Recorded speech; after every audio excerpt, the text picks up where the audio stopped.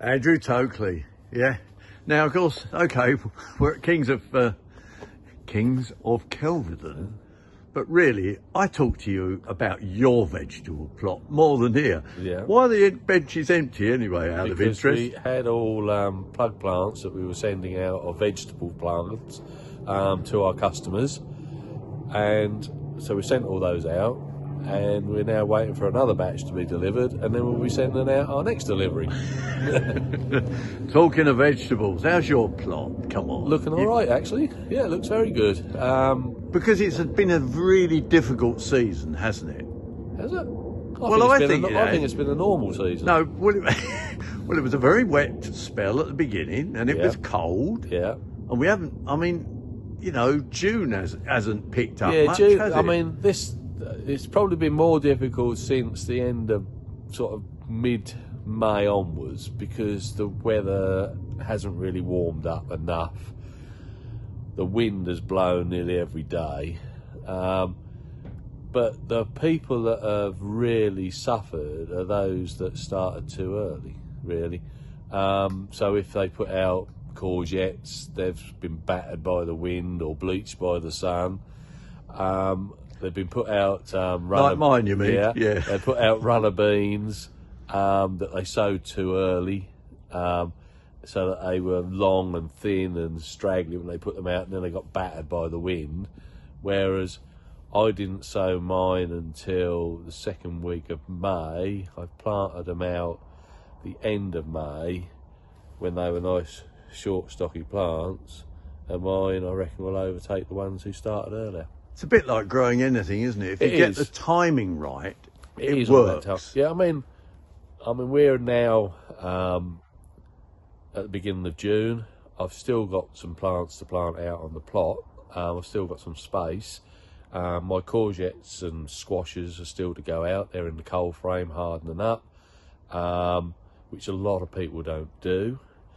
My outdoor tomatoes have only just gone out, and I've got another batch of beans on the way in the cold frame, so my second batch will go out.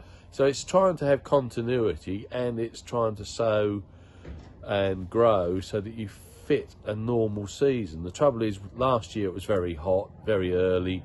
People got lulled into a false sense of security and possibly, I thought that's the norm. And it is not. It's not. And it was not. And that's why I said this is more like a normal year to me. The weather, where we've had it wet early on, it's dried out, then the weather has been a normal pattern. We've been lucky. We haven't really had any late frosts, which was good.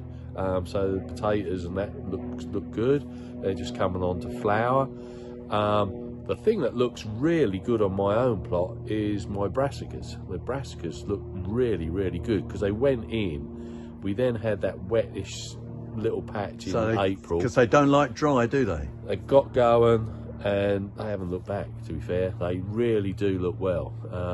I reckon I'll be cutting some cauliflowers that were sown in October and grown on in a cold frame, the old-fashioned way, planted out early on in March. I'll be cutting those, I reckon, within the next 2 to 3 weeks.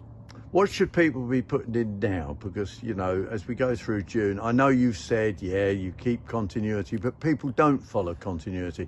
So if they've got a chance to do some now, what would you go for? Well, we don't like talking about the C word, Christmas, but if you sow in June some carrots, and the one to sow is Eskimo, sow carrots now, you'll be pulling finger carrots for Christmas.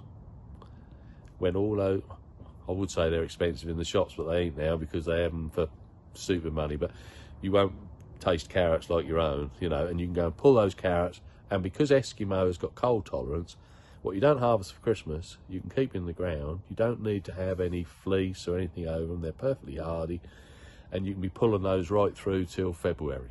And then keep salads going right through the summer. You can keep your salads going through, so sow lettuces every couple of weeks. Sow those ideally in modules. A trick with lettuces, as the weather gets warmer, put your seed packet in the fridge the night before you're going to sow it, and then sow it, because lettuces don't like hot temperatures.